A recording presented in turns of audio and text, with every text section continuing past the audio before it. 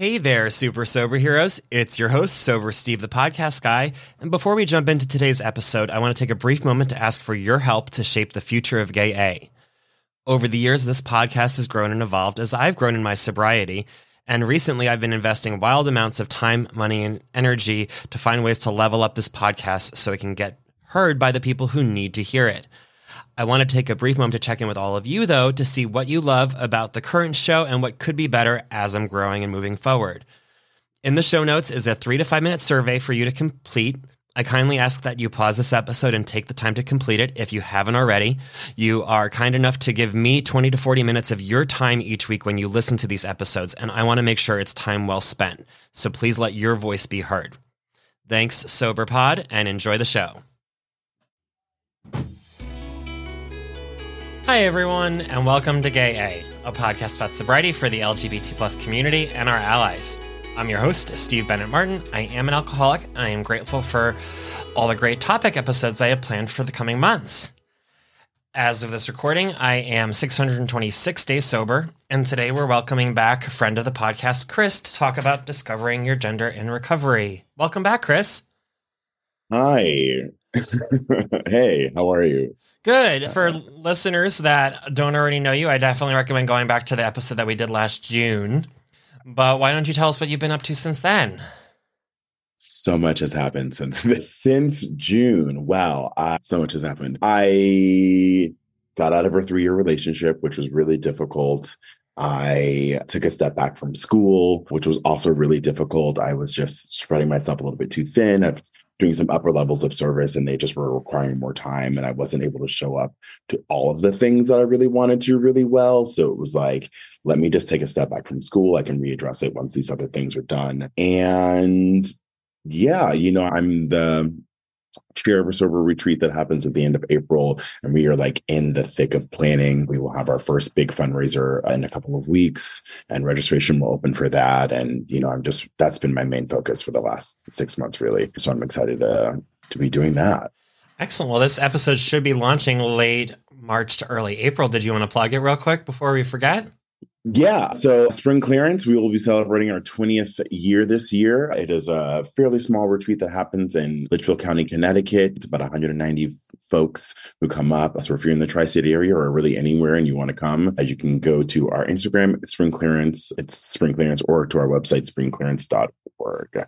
Excellent. I'll be sure to link those over the show note just in case anyone listening is looking for some fellowship in the area. And out of all the things you could come back to discuss, why did you choose to discuss the topic of gender? Oh, gosh, because I think it has been the thing that has been, as I spend more time here. So like as of this recording, I have 2,757 days of recovery. It's like a little over 7.5 years. And this work never stops, right? And as you continue to do the steps and you continue to do work, you're discovering new things about yourself, or rediscovering things as the case may be in my case. And, gender has been one of those things that I've always struggled with. I'm going to put in air quotes, but it has definitely been a huge reason as to why I used for many years. Mm-hmm. And I felt like for me, it would be important for me to talk about it at this level. I think that one of the things I've learned in sobriety is like, the more I talk about it, the less it has power, and I might be able to help someone else. So like, if I can kill 2 birds with 1 stone, let's do it.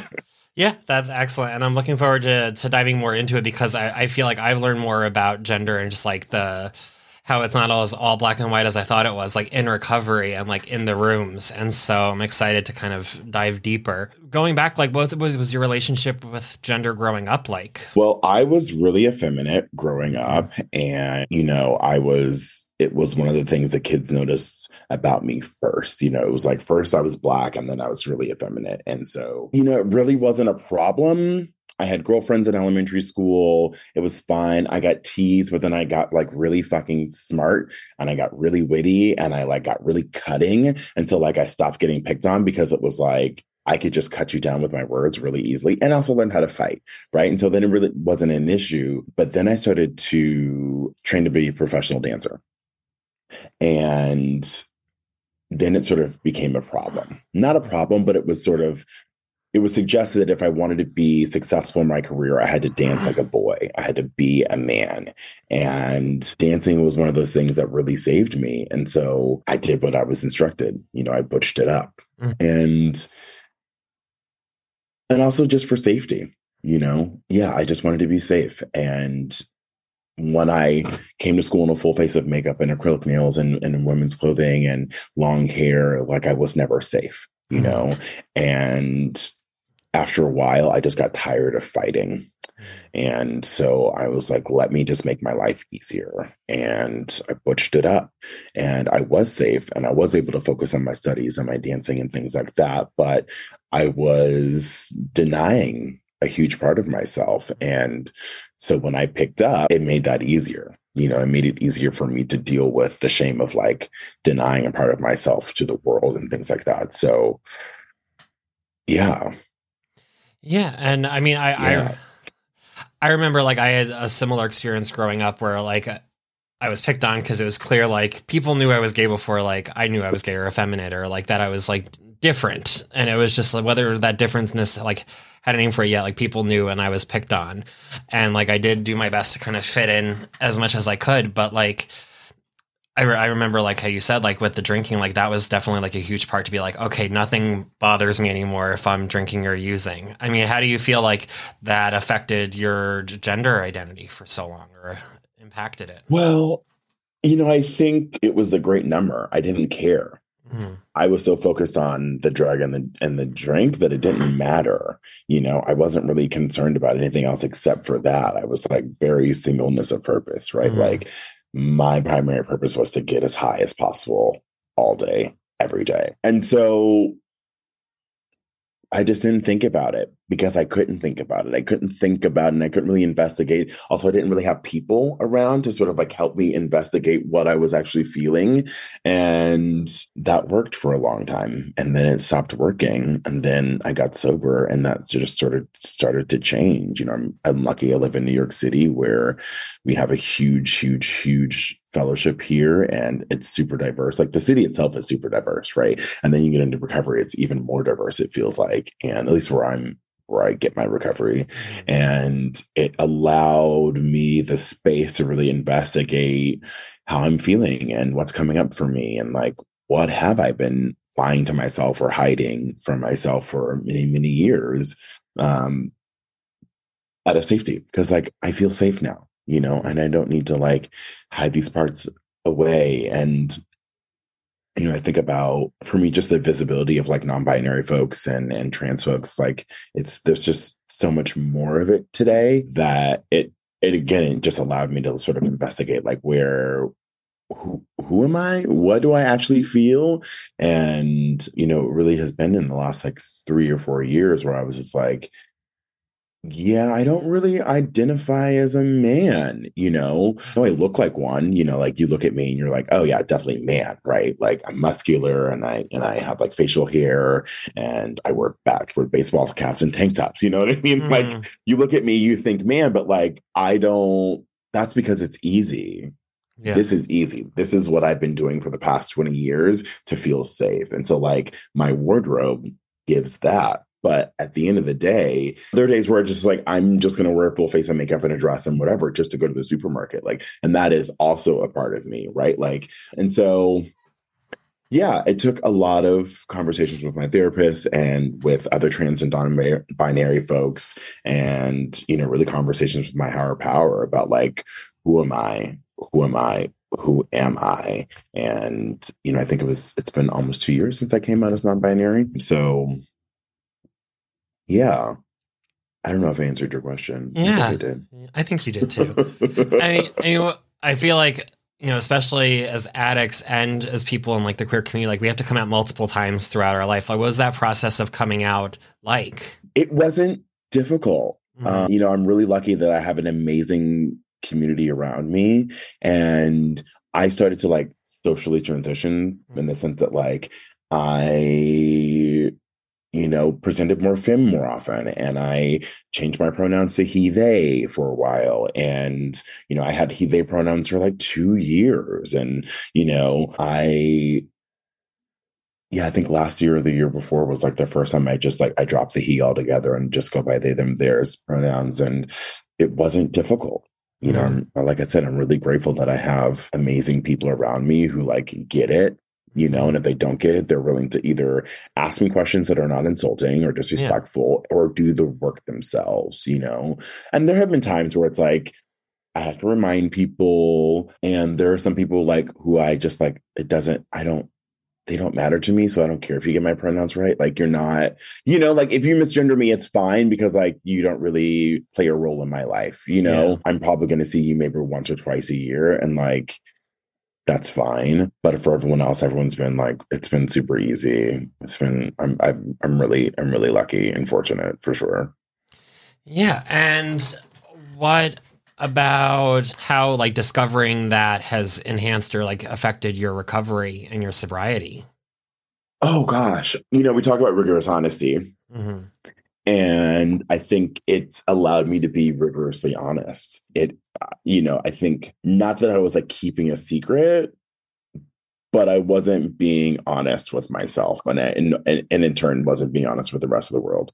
And I definitely felt lighter, you know, which was interesting to sort of like have that experience because I felt pretty light, you know, having done the steps and like, you know, bared everything to my, you know, I've done a fifth step, like all the things I thought I had done all that stuff. It's been great. And it also has allowed me to sponsor other folks and connect with other folks who are also gender nonconforming and gender expansive folks, you know, and build community there as well, which, you know, I always say this, like you can never have a big enough network, you know, and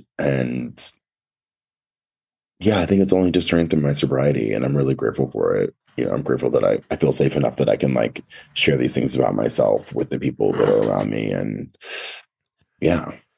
Yeah. And Yeah. what kind of advice would you give to someone if they are listening to this episode and they're like confused or figuring out or working on discovering their gender? Like, what are some things that they can do or ask themselves or think about? Oh, I would say do whatever the fuck you want. Yeah. It changes for me daily. Mm-hmm.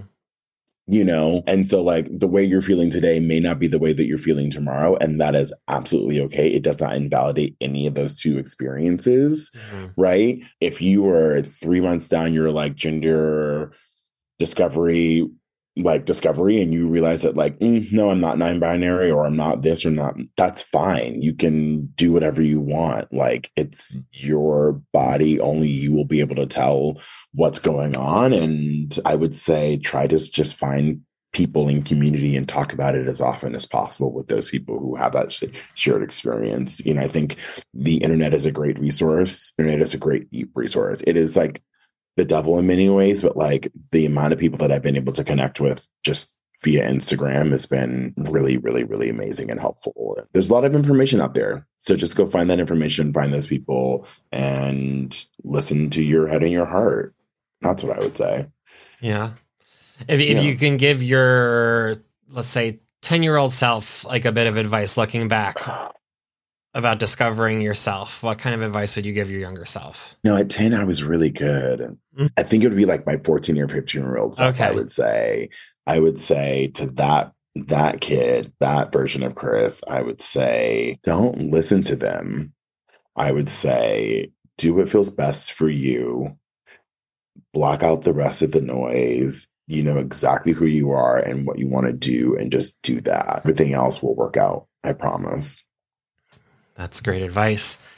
And I know that one of the things that kind of like tripped me up or got me confused as I was like learning about like my gender and where I fit into all that was like that it can be like different than like your sexuality and like your sexual preferences. And like, can you talk a little bit more about like how you differentiate the two and like how they interact with each other and stuff like that? Yeah, and I think that's been a really interesting discovery for me as of late. I was like, you know, I'm recently single and I'm back on the apps again. Mm-hmm. And like, you know, being on the apps as a non-binary person is really, it's not fun, especially in the male dominated spaces. It's just really interesting. But what I will say is that sexuality and gender are two different things. Mm-hmm. they're two different things. And I'm sort of rediscovering like my sexuality and like what that means for me. I don't know. I think, I'm attracted to men, whether it be cis men or trans men. I'm attracted to men. There have been women that I'm attracted to, but like that's like a one-off every 10 years maybe. But yeah, what would I say about that? I don't know, that they're just two different things. And, just like with gender, it's a constant exploration. It may differ today than it does tomorrow, and allow yourself the grace to figure that out. Yeah. And there's no shame in anything, because like it's 2023. We should not be shaming people by who they're attracted to. Yeah. So, yeah. And I'm sure you have tons of horror stories from the apps, but can you tell us about like a positive interaction that you've had with someone, like when talking about gender? Yeah, I just had some really horrible experiences recently. So like all I can think about is like not having to read people for filth, but just be like, Google is a free resource. Yeah. Please use. I will say that very recently I've been having some really wonderful conversations with other trans folks on the apps and just like finding community there. And I did have a really good conversation with one of the developers of this new app called Motto. And we had a really, really, really amazing conversation, not only around like gender expansive folks on the app, but also like people of color on the apps and how they can better be inclusive and how they can like market themselves differently and how they can like be different than the other apps that we encounter, because they all are essentially the same and they're all pretty trash. And they're just, yeah, it was really nice to like just sit down with someone and be like, listen, this is my experience and this is how I think that you could be better. So those have been some good experiences. It's just like, yeah, people who ask questions, who are actually genuinely concerned, people who read profiles. Yeah, I'm more interested. I'm interested in hearing more about that conversation with the app. What was some of your feedback or your? I think the app is brand new and they're still trying to figure out what their lane is. And I think for me, I just was like, get clear about that. And I also, they had drop down menus for like gender and things like that, but there wasn't like any explanations as to like what those things might be, because like people still don't know. Like, like people just don't know because they like to stay blissfully ignorant or they have their own biases or whatever. And so just like offering that and, just really figuring out how they're going to be different.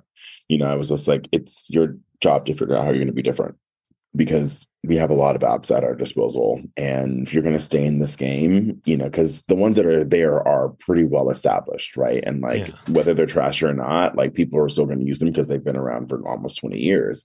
So, God, I am old. I was just thinking back. I was like, because I know like obviously the G one has been around like forever, but like I was like thinking of all the ones that like existed and have like since like failed or disappeared into oblivion. Yeah, exactly.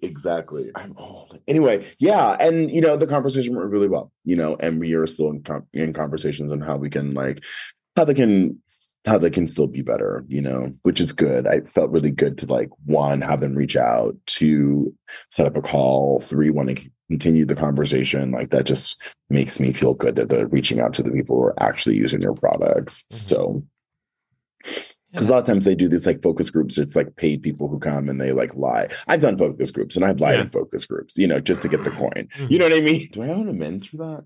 Doesn't matter. Anyway, yeah, I'm hopeful. I'll say that. I'm hopeful. Excellent. For sure.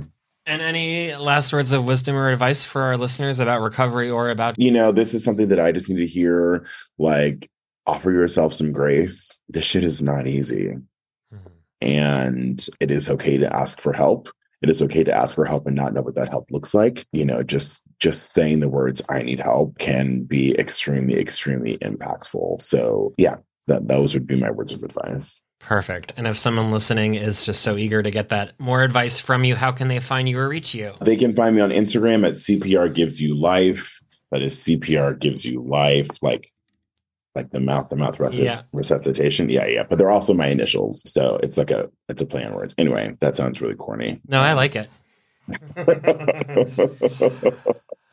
Excellent. Yeah, that's the best way to find me. Well, thank you so much for talking about gender. It was great. Stick around because we'll have our post show. But in the meantime, it was a pleasure getting to know you better, Chris. Thank you. Sorry. Right as I started drinking, yes, I was like, I timed that horribly. Okay, you could take a sip while I do my little outro. Great. All right. Thank you, listeners, for tuning into another episode of Gay A. Make sure to head on over to our Patreon page if you want to hear more about Chris as we dive into talking about dual diagnoses and treatment and recovery. Meanwhile, if you're interested in sharing your story or just saying hi, I'm an email away at gayapodcast@gmail.com or on Instagram at gayapodcast. Be sure to follow us wherever you're listening right now so you can get new episodes when they come out every Thursday. Until next time, stay sober, friends.